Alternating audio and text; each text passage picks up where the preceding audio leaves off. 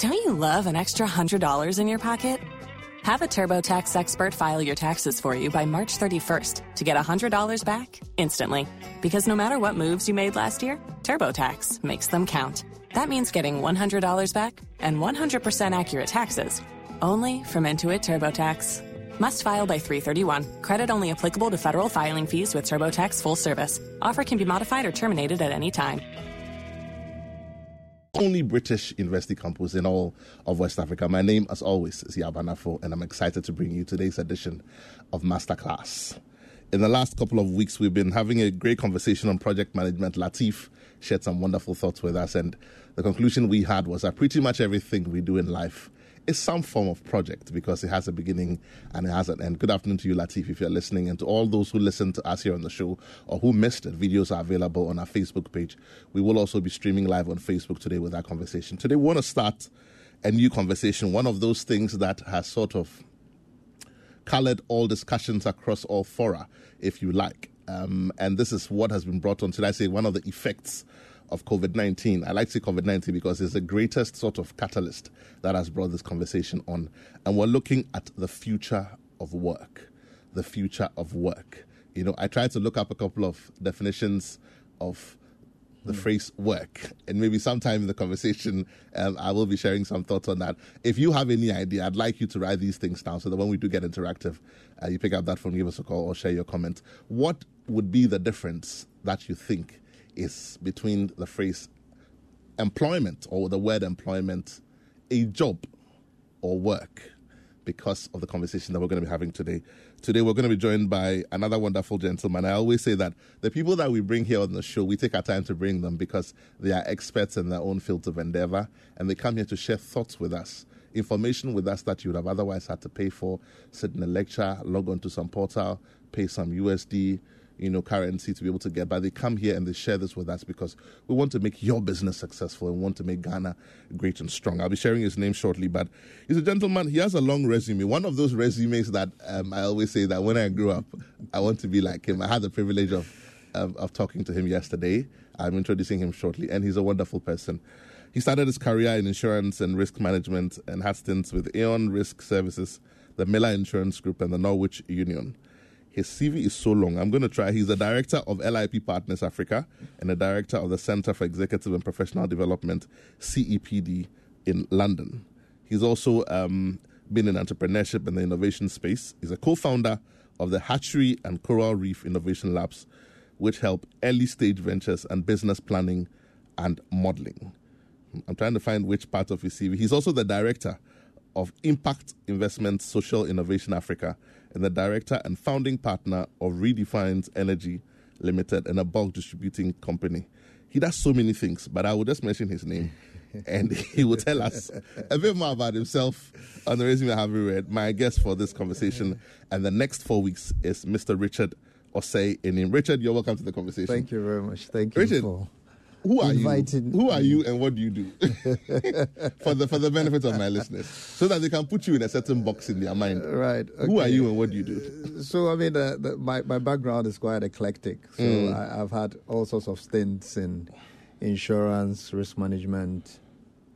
I've been in academia. I was an adjunct lecturer in Greenwich University. I did Greenwich Community College, CIBT, and so on. But I've had stints in the petroleum space, entrepreneurship, innovation. But in the last 3 years, my focus has been on education, education technology. I keep going back to education for some strange reason. I think there are quite a lot of my kith and kin involved in education. If you go to Kukrantumi right now, my grandfather started the primary school there with the Catholics about 70 years ago. So I think education has always been lurking somewhere in the space. So the last 3 years we've been, as Coral Reef, have been involved in education technology. Digitalizing, I always have to take my time and say, digitalizing schools across Ghana in the private space. So certain smart labs in those environments. Kind of an interesting exercise because then you're looking at dealing with kids, introducing them to technology, and the impact of what you do on the future of work and skills. So the foundation for the future of work and skills is actually education technology. I was telling you earlier that you are letting me do a whole semester course in 4 weeks. 10 minutes presentation. I know, and we sort of get my students are smart. These are try CEOs and business owners. They are smart. Yes. But I'm smiling for a reason. And if you are like me, you have a curious mind like me. And if you're watching us live on Facebook, if you're not watching on Facebook, please by all means go and watch it. I'm smiling because if you are like me, you see how you are struggling. You are listening to Richard and you are still struggling to put him in a certain box. You don't know what exactly he does. That's exactly the conversation that we're going to have today. Richard is going to tell us in the next 15 to 20 years, the top 10 jobs that are going to be relevant because of all that is going on with all this digitization. So it's no longer the traditional things you see. Things are going to change, and they're going to change really fast. And Richard is already there. That's why you can't seem to tell exactly what he does. It took me 3 hours yesterday when I was putting myself together. So this man, what does he do? He's everywhere. What they call a portfolio career. So yes, at the tender age of 19 or 20, when I was considering university, I think I didn't get proper career advice because I ended up in a space that ordinarily I think I'm suited to a litigious environment like law. But I didn't get that kind of... but here I am, yes. Ready for the future. So I mean, my career has gone through different... And also maybe underneath there somewhere some entrepreneurial gene lurking behind the scenes that spurs me on. Interesting. So here's what I have found. I did a bit of research. So Wikipedia tells me that employment, those 3 things I asked you to check for me. When we get interactive, I'd like your feedback on that. Employment is a relationship between 2 parties, usually based on a contract where work is paid for. This is according to Wikipedia. A job is something that a person does regularly to earn money. This is according to Merriam-Webster. And work is an activity such as a job, or uses the word job here, which requires exertion of your mental or physical faculties. So again, there's sort of some similarity between all the 3. But today we're talking about the future of work. You can call it the future of employment or the future of jobs. Whatever it is not going to be the same if you are going to be here in the next 15, next 20, 25 years. Things are going to be significantly different. And so here's some additional information for us. According to a report by McKinsey, COVID-19 has accelerated existing trends across the world and has brought on new things like remote work, like e-commerce, and like automation. Again, in that same report, it talks about the fact that more than 25% of employees than previously estimated are now looking to switch occupations. So hitherto, they were doing something else. But now more than 25% of people who used to do other things are now looking to do different things as a result of what happened with COVID-19 and as a result of the emergence in remote work, e-commerce, and automation. Things are changing across the world. According to the 2016 Future of Jobs report from the World Economic Forum and fundamental skills like critical thinking, problem solving, and decision making are now going to become the building blocks and form the framework of what we call the future of work to help employees. So clearly, everything that we know, we have known, we have done is going to change. Over the next 4 weeks, we'll be looking at a lot of information. Today, we're going to be focusing on the future of work and the skills set that is required. And Richard is going to be taking us through that. We're streaming live on Facebook. By all means, do follow us for those of us who like to take notes. And when we get interactive, you can ask all your questions. So, Richard, I'll hand over to you now. I know we have some slides. Yes. You may not be able to go through all of them. No. But just follow through so that people can follow the conversation for flow of thought and for chronology. Yeah, I mean, just your summary alone, I think we've finished the show. We can go home now.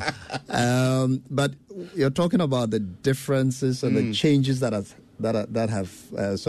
happened the last 18 months. I've got friends that have just gone back to work after 18 months working from home. From home. There's this what they call the Great Resignation, the Great Awakening, YOLO economy, you only live once economy. So employees are now dictating to their employers globally. Yeah, I'm not sure what's happening in Ghana yet, but in certain parts of the globe, employees are dictating the kind of hours that they will work, they are negotiating and bargaining a lot more harder in terms of their wages and so on, and their holidays and so on and so forth. So the McKinsey report is so spot on. The World Economic Forum, which I'll be quoting copiously from, has been like the Bible as far as the future of work is concerned. I'll run through some slides. So this week, really, we're looking at the global view. Week 2 and 3, I would like to focus on basic education, starting from early childhood, secondary education, and tertiary, and how that impacts on the future of work. And then the final week, we will actually look at some practical case studies and see how your listeners could sort of pick some ideas from what we're talking about. I love the case studies because they bring the conversation home. Absolutely. And people are able to sort of put themselves in the context of all the conversations that have taken place. Absolutely. Yeah. So for this one, maybe you can ask them this question. If an algorithm replaced their jobs today, what would they do? Please, write down that question. Write down your answer to this question when we get interactive. If you woke up this morning and our algorithm had replaced you, what would you do? You and I mean... I'm quiet because I'm thinking about it. So what would you do if an algorithm replaced you and the work you do? COVID has obviously accelerated digitalization, automation. These two words, AI, not artificial intelligence, but automation and innovation. Automation tends to disrupt, okay, where it causes lots of confusion. People tend to have low skills and so on that will lose their jobs. Innovation tends to create opportunity for new types of jobs. So even though industries are changing, businesses are changing, and there are all sorts of revolutions happening because of the emergence of technology. Where automation displaces people, innovation creates a plug. And in some cases, creates as many as maybe sometimes as much as 25% increase in jobs. So this whole thing about robots replacing human beings, and so yes, there are certain aspects of our lives that we will have some interventions from robots. But I mean, throughout time, anytime you introduce technology, is the shift or the structural change means that people need to look at how they change their skills to fit the new paradigms that are being created. So my favorite slide, I'm not sure if they're showing the slides, but decoding the economics of COVID-19. This was one of my favorite slides during at the height of. Which number slide is it? Sort of the this is slide 4. Okay. Slide 4, decoding the economics of COVID-19. So the production team has put that slide up now. Okay. On Facebook if you're watching. Okay. So it goes through several industries, about 14 different industries: tourism and leisure, aviation and maritime, automotives. It starts from a red, and then it turns into yellow, and then light green, all the way to green, deep green. It actually talks about potential losers and winners in a COVID paradigm. So aviation, I'm sure you saw planes. I mean, Emirates is my favorite airline, and when we weren't able to travel, you could see at the Dubai International Airport, I mean, planes, just what you call it, parked, and nobody going anywhere. You know, the hit on the aviation industry was just phenomenal. It was huge. Automotives, car, I mean, nobody was buying. Where are you going? You're staying in one place. Yes. You're in lockdown. Construction and real estate.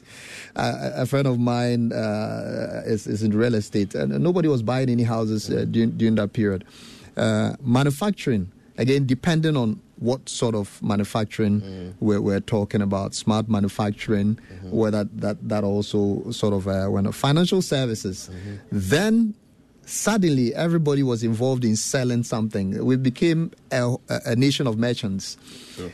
Okay, so people brand something in Katiboga, stick it on Instagram.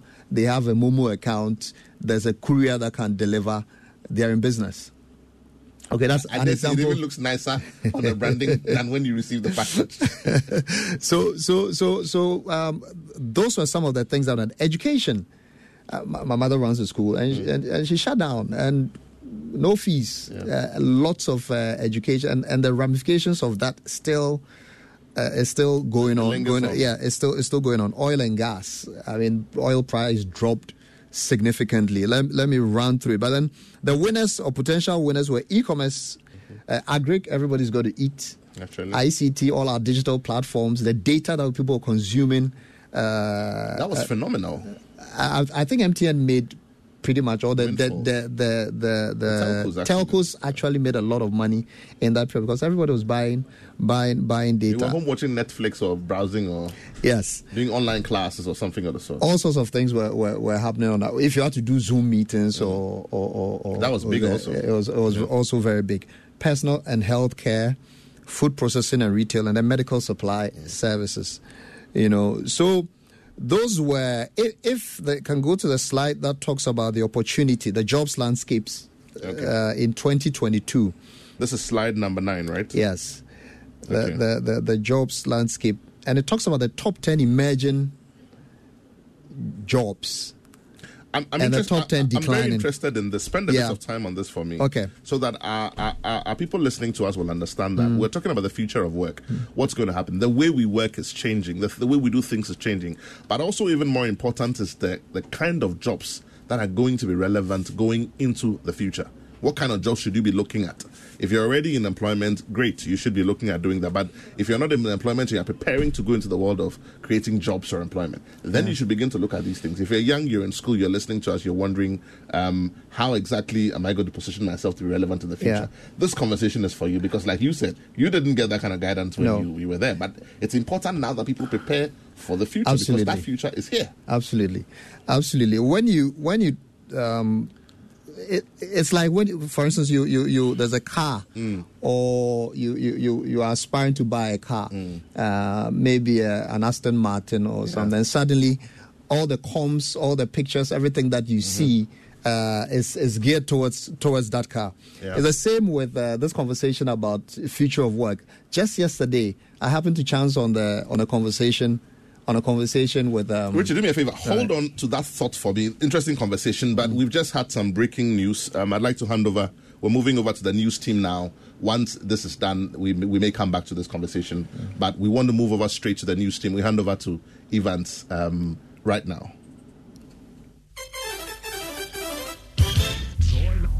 The events as they happen, when they happen, where they happen. Joy 99.7 FM. Your most reliable news source. And of course, some breaking news coming out of the police headquarters. It relates this running battle between the police and Parliament over the attempted arrest of the MP for Medina, Francis Xavier Sosu. We have the latest on this, and the police in the last few minutes has confirmed to Joy News that they have now formally filed charges against the Member of Parliament, and he will be hauled before court on November 8th, to be very specific. I want to go live now to the police headquarters where my colleague Joseph Akable is standing by with the latest on this. Joseph, so this is now formal. The police are done doing the talking. They filed a formal charge now, and it appears the MP will be appearing before court.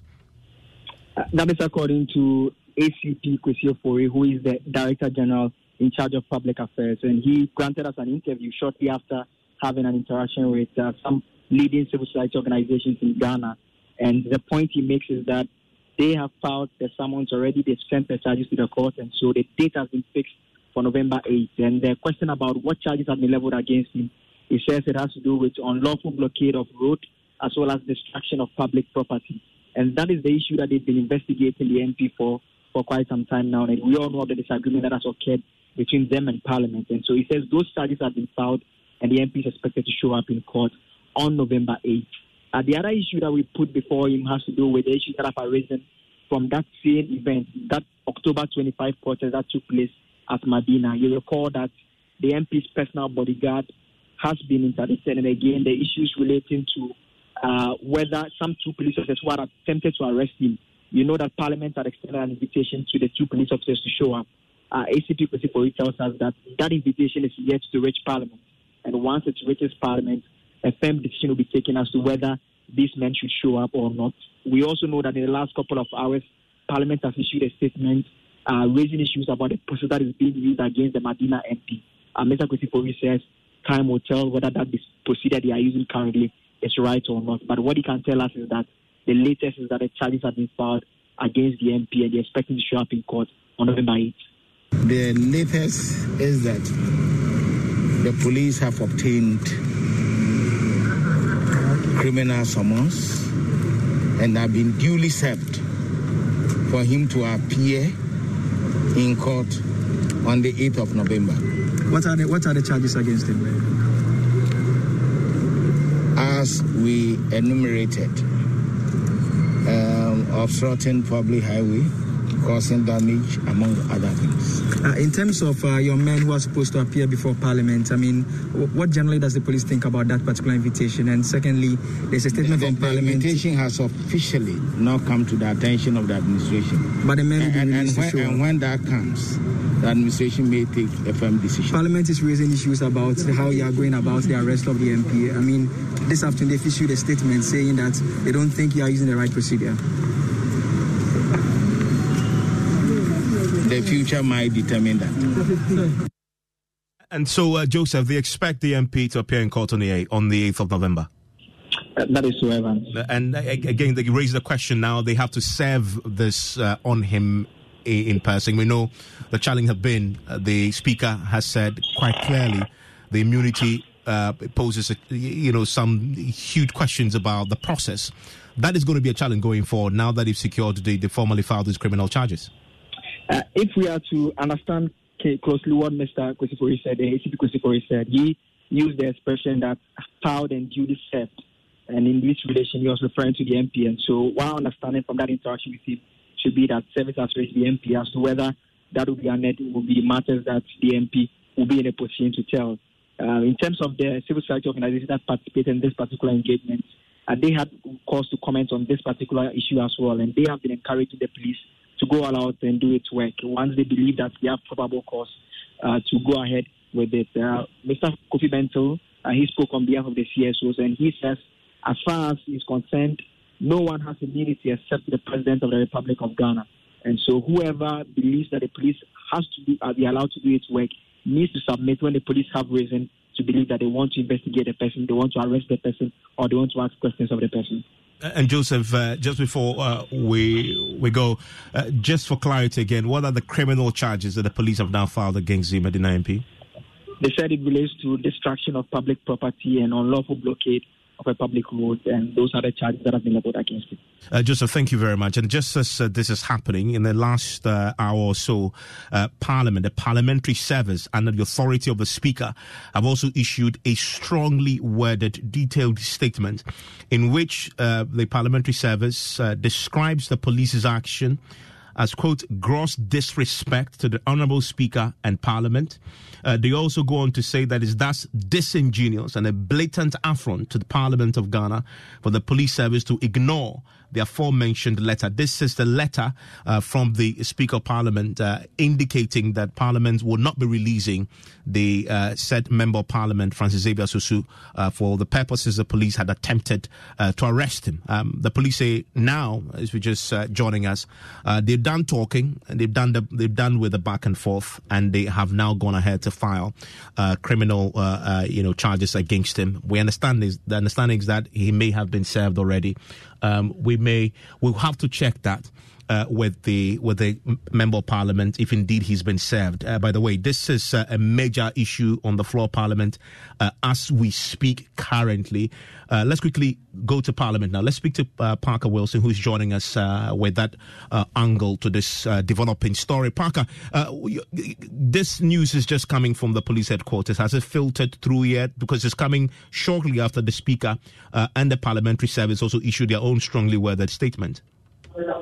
Yeah, so Evans, that's the information we picked up a while ago, and of course, members of the House, the statement you referenced to with regards to the one from the Speaker incensed over attempt by the police to arrest the Medina MP, even though he's referred the matter to the Privileges Committee. But fortunately for me, I have with me the board member of Parliament, Mr. Kofi Adams here, and the news coming in is that your colleague, Medina MP, has been charged. For you, your quick reaction on this, sir?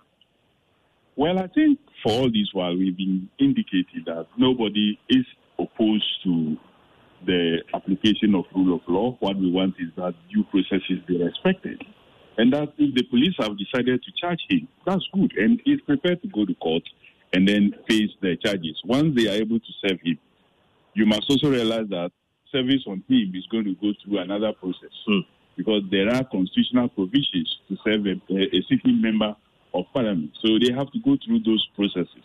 I would see how they would overcome that. And once they do that, he will be in court to answer to those charges that will be preferred against him. So would the House, Parliament, to release him for him to go through the process? Because there has been a running battle between him and the police. We haven't gotten there. I think the House problem has been infringing on his rights and the privileges that he has as a member of Parliament. That has been the worry of this House. And that's the matter that Mr. Speaker referred to the Privileges Committee to pry into and to make sure that they make a recommendation to plenary for us to take a final action on it. So now that we have been told that he's been charged, we are not opposed to the charge. We are not opposed at all. They find him, they will serve him, he will answer at the court. What we were opposed to is attempted arrest without going through Mr. Speaker first. And that is what we were worried about. And that is what we were opposed to. They are not opposed. If they have done their investigations and they feel that the investigations is enough for them to take to court and that they want to prosecute the matter, fine. I see, and finally, from yesterday, I didn't see him in the chamber today. He's not in the chamber. Do you know his whereabouts currently? Well, there are a lot of committee activities going on, so I believe that he may be in one of such meetings. Yesterday, myself, I came into the chamber. I sat for the first part of it, went for the committee meeting. By the time I got back, they have closed. So maybe he may also be in one of such committees engagement. All right, so Emma, that's Kofi Adams. I don't know if you have any further questions for him, but for him, the House is ready to release us to go through the process now that we know that the police have officially charged him. Paka, thank you very much. And that's it. That's the breaking news this afternoon. The police have now formally filed criminal charges, the unlawful blockade of the road and destruction to public property against the Medina MP, and is expected to appear before court on November 8th.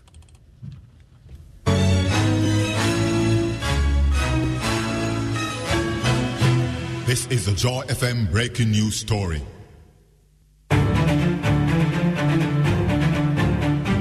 Your favorite on-air business development program, Joy Business Masterclass, is in session, and you can interact with us on Facebook via the Joy 99.7 FM or Joy Business pages. If you tweet, the handle is at Joy 997 FM or at Joy Business GH. Don't forget to hashtag JB Masterclass. You can also call us on 0302 216541 or send your questions and contributions through to the WhatsApp number 0551 111997, and our facilitators will address your concerns. Attention everyone, class is in progress. This is Masterclass. If you have any motor vehicle of any kind, GOIL has some great news for you. And GOIL is rewarding all of its prepaying GO customers with 2 pesos discount per fuel every time you buy fuel. You also enjoy discounts on lubricants at GOIL stations nationwide. So elevate your goodness by joining the GOIL Go Club today and enjoy up to 3 pesos litre discount on every fuel that you purchase. Masterclass today is brought to us by GOIL. GOIL Good Energy, GOIL Yenara Yedia. It's also brought to us by Lancaster University, the only British university campus in all of West Africa. We want to go straight to the phone lines and get interactive. Today we're having a conversation here with Mr. Richard Osei Enim, and we're sort of broaching the conversation on the future of work. Surely you've heard that conversation on how everything is changing and catalyzed even more so by COVID-19, the onset of COVID-19. So today the way we dress is changing, the way we work is changing, the way we shop is changing, the way we prepare ourselves is changing. Everything is changing today and everything is becoming fast. We used to talk about fast food and fast everything, but today is super fast everything. Numbers to call 0302216541. You can also send us your comments on 05511119997. What has your experience as a business owner been when you read on the internet, when you read World Fora reports, McKinsey reports on the internet, on Google, on LinkedIn? What is changing around you as CEO, and how do those changes affect your work? How are you going to position yourself in the next 5 years, the next 10 years? What are the significant changes that you are seeking to make or you are learning about, so that you can position yourself and survive? Because change is inevitable. It is only those who refuse to change who will die out. But if you position yourself properly, then you will be in pole position. Numbers to call again, 0302216541. That's 0302216541. Or send us your comments on 05511119997. We're also streaming live on Facebook. Richard, let's continue our conversation. And as the phone lines are open, the calls will come through. We'll try and fill them alongside as well. But let's try and deliver the remainder of the content as well, if we can. Right, okay. Cheers. So I was just about talking about the changing nature of the structure of industry. So, for instance, a company like IKEA and say Walmart, the furniture company, it took them 70 years to hit revenues that Alibaba's Taobao achieved in 15 years. Much longer.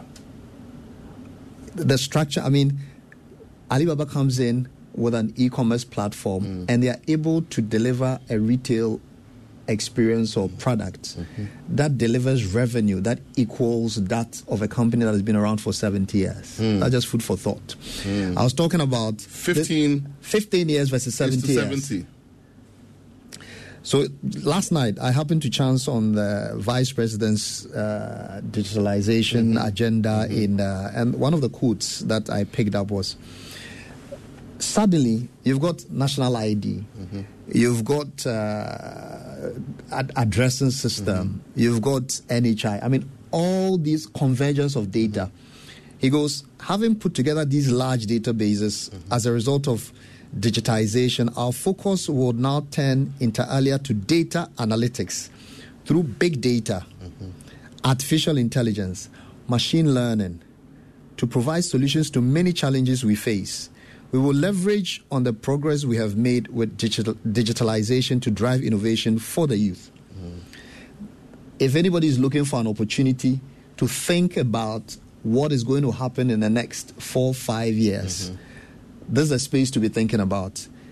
The growing job demands, data analysts and scientists, AI machine learning specialists, big data specialists, digital marketing and strategy specialists, process automation specialists, business development professionals, digital transformation specialists, information security analysts, software and application developers, and Internet of Things specialists. I mean, I'll be talking about vocational and technical education in the next 2-3 weeks. But imagine you being in a technical school today and you're repairing fridges that are, what's the word? They are not smart. What do you call it? Analog. You come out. So how do you feel going through an education system where the curriculum that you engaged in is obsolete? Is obsolete by the time you graduate. Let's say it slowly. You pay money to school fees to learn a course that by the time you finish learning it, it is useless to the world. That's what we're talking about. If people miss anything, there are two things I talked about. If an algorithm replaces your job today, what would you do? And if you're studying in school now and the curriculum you're studying, by the time you graduate, it is not fit for purpose, what do you do? So for the student who's listening to us who says, I don't get to choose the curriculum, but I'm learning it anyway. Now there's the internet, right? So you can learn alongside, read other things. There's Coursera, there's Udemy, there's one gig I got last week said I should be a content architect. I just went on Udemy, picked a course for 85. Within 2-3 hours, I had a fair idea what the course was about or what they asked me to do. And if I pursued it, followed the whole thing, I would have ended up with a certificate. Wow. I see on your slide, and for those of us who are watching us live on Facebook, they are the top 10 declining, and this one is not prophecy. It's just based on data. You spoke about data. Yeah. I will come back to the top 10 emerging areas. Yeah. Again, we'll go over it again. But let's talk about the top 10 declining areas. If you are in any of these fields, we are not saying that you are in a bad place. What we are saying is that if you're already there, you're already there. Just add value to yourself and let's look at. But if you are now going there, you can do something different. It's about rethinking, retooling, and retraining. Retooling, and retraining. So, data entry clerks, accounting, bookkeeping, payroll. If you're a data entry clerk, it's fine. Add more value.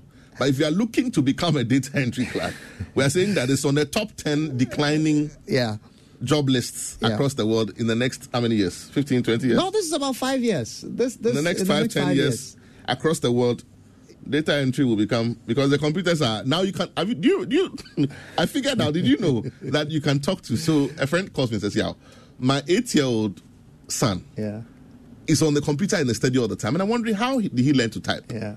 So one time I went there and I realized that so many windows were open. The boy doesn't know how to type. He goes on Google and finds out that there's a microphone on the Google taskbar. So he talks to the computer. Speech recognition. Find gummy bears on YouTube. Then the computer talks back. Gummy bears on YouTube, playing now.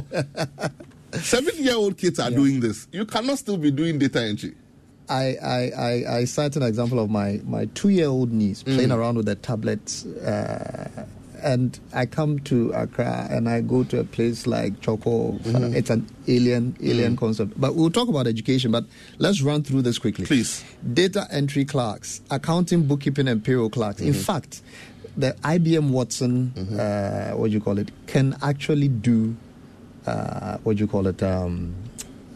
these accounting forecast models, forecast, cash flows, business. I mean, it's intelligent enough to do that. In Allen and Overy, a top legal firm in the UK, they are using AI to deal with case law. So paralegals will now become extinct. Automated. So now computers are now doing that. Yes. I mean, beside the case law, they can actually go across jurisdictions and look at different and cross-reference. Okay, administrative and executive secretaries, assembly and factory workers, client information, customer service workers, business services and admin managers, accountants. When you spoke about factory workers, it reminds me of a documentary I saw about something as simple as tin tomato. Yeah. And along the production line, hitherto there were human beings making sure that it's packaged properly. The computer is cutting the tins, is mixing the precision, is filling it, is washing it, is dusting it up, is packing it, and is loading it. Yeah, I was telling you earlier on that I had an encounter in a restaurant. My only intervention with a human being was when they came to serve the food. So you go in, you the barcode, you choose whatever you want on the menu. It goes into a kitchen, whatever is prepared. You have no, and even in some restaurants, there are robots going around actually serving. Anyway, the other side of the conversation, maybe we'll talk about that later, but we should save a bit of our humanity. Okay, so now we're number 6 of top 10 declining jobs. Yes. Business services, accountants, auditors, we've talked about. Material recording and stock-keeping clerks. General operations managers. Postal service clerks. I mean, our PNT pretty much is. When was the last time you actually wrote a letter? Emojis have replaced that. Emojis have replaced. But let's go back to the top 10. So the top 10. Yeah. What's going to happen in the world 5-10 years from now? Top 10 places to look at. Data analysts and scientists. Wow. AI, machine learning specialists. Big data specialists. And that's going to happen right here in Ghana with all the data, the reams and reams of data that we have. The source of this information is the World Economic Forum. Yes, so it's looking at it globally. This is not, we used to say, I don't know if it's still valid, but we used to say when America sneezes, the rest of the world we catch a cold. We catch a cold, yes. But this is globalization in its fullest, and it's going to hit us. So I think it's a question of people shifting their mindsets. The conversation over the next 3-4 weeks is about, look, we should start thinking seriously about the next 5, 10, 15, 20 years. And also for your kids in school, what sort of skills should they be thinking looking about? At getting? Top 10 skills, 2025, analytical thinking and innovation, active learning and learning strategies, complex problem solving, critical thinking and analysis, creativity, originality and initiative, leadership and social influence, technology use, monitoring and control, technology design and programming, resilience, stress tolerance and flexibility. Are you able to work with different people from different backgrounds, from different cultures? Are you globally employable? Can you live here and go and work in a place like, say, India or Bahrain? Or, I mean, are you a global citizen? And a big issue now is about climate change and global warming and the so world on. Climate change is ongoing now. It's ongoing now. And what sort of, how are we shaping the minds of our youth and kids in schools on some of these things? And the last, reasoning, problem solving and ideation. Wow. So if these are the skills that are required of the future, the students, I mean, I have a whole thing on teachers that we'll talk about, what you call it. Then the teachers that are teaching them, are they fit for purpose? It means that we need to start adding some value. You know, so if you're expecting your kids to have these types of skills, then whoever is delivering education is a person fit for purpose. These are some of the conversations that the channel of education today is not just one. And you mentioned a number of channels. You're right. I mean, the online, there are some that are doing, there are even situations where people are on campus, but take the first year of their course fully online. Okay, they are looking at options where people have a balance between doing some face-to-face, what do you call it? Because yes, we're social beings. The interaction with your, I mean, campus life and semester. I mean, all that goes on in Commonwealth and these other halls, you will miss if you did everything. That's part of the university experience. Indeed. So it's about striking a balance between having the face-to-face, what do you call it? And there's even research that says that cohort-based learning is proven to be a lot more effective than individual learning. I suppose it's the external motivation it comes with. External motivation, a little bit of competition, the engagement, the sort of a social interaction is very key. So, in summary, what does this mean to, first of all, the business owner today in Ghana? Seeing as the playing field has started to change. I won't say it's going to change. Has started to change. What's one of the should I say, identifiable impacts to the business owner in Ghana today? This old adage of adapt or die. We scientists said only the strongest, what do you call it, survive. Yeah. Your ability to adapt to change. So if everybody is shifting online, or everybody's one of the things I do not have patience for is waiting to pay, what do you call it, tap and go. And if everybody has that system and you are not converting to that kind of system, how relevant you're going to become obsolete. What sort of skills are you giving to your staff? How are you preparing them for the future? Is your business in an industry which could become obsolete?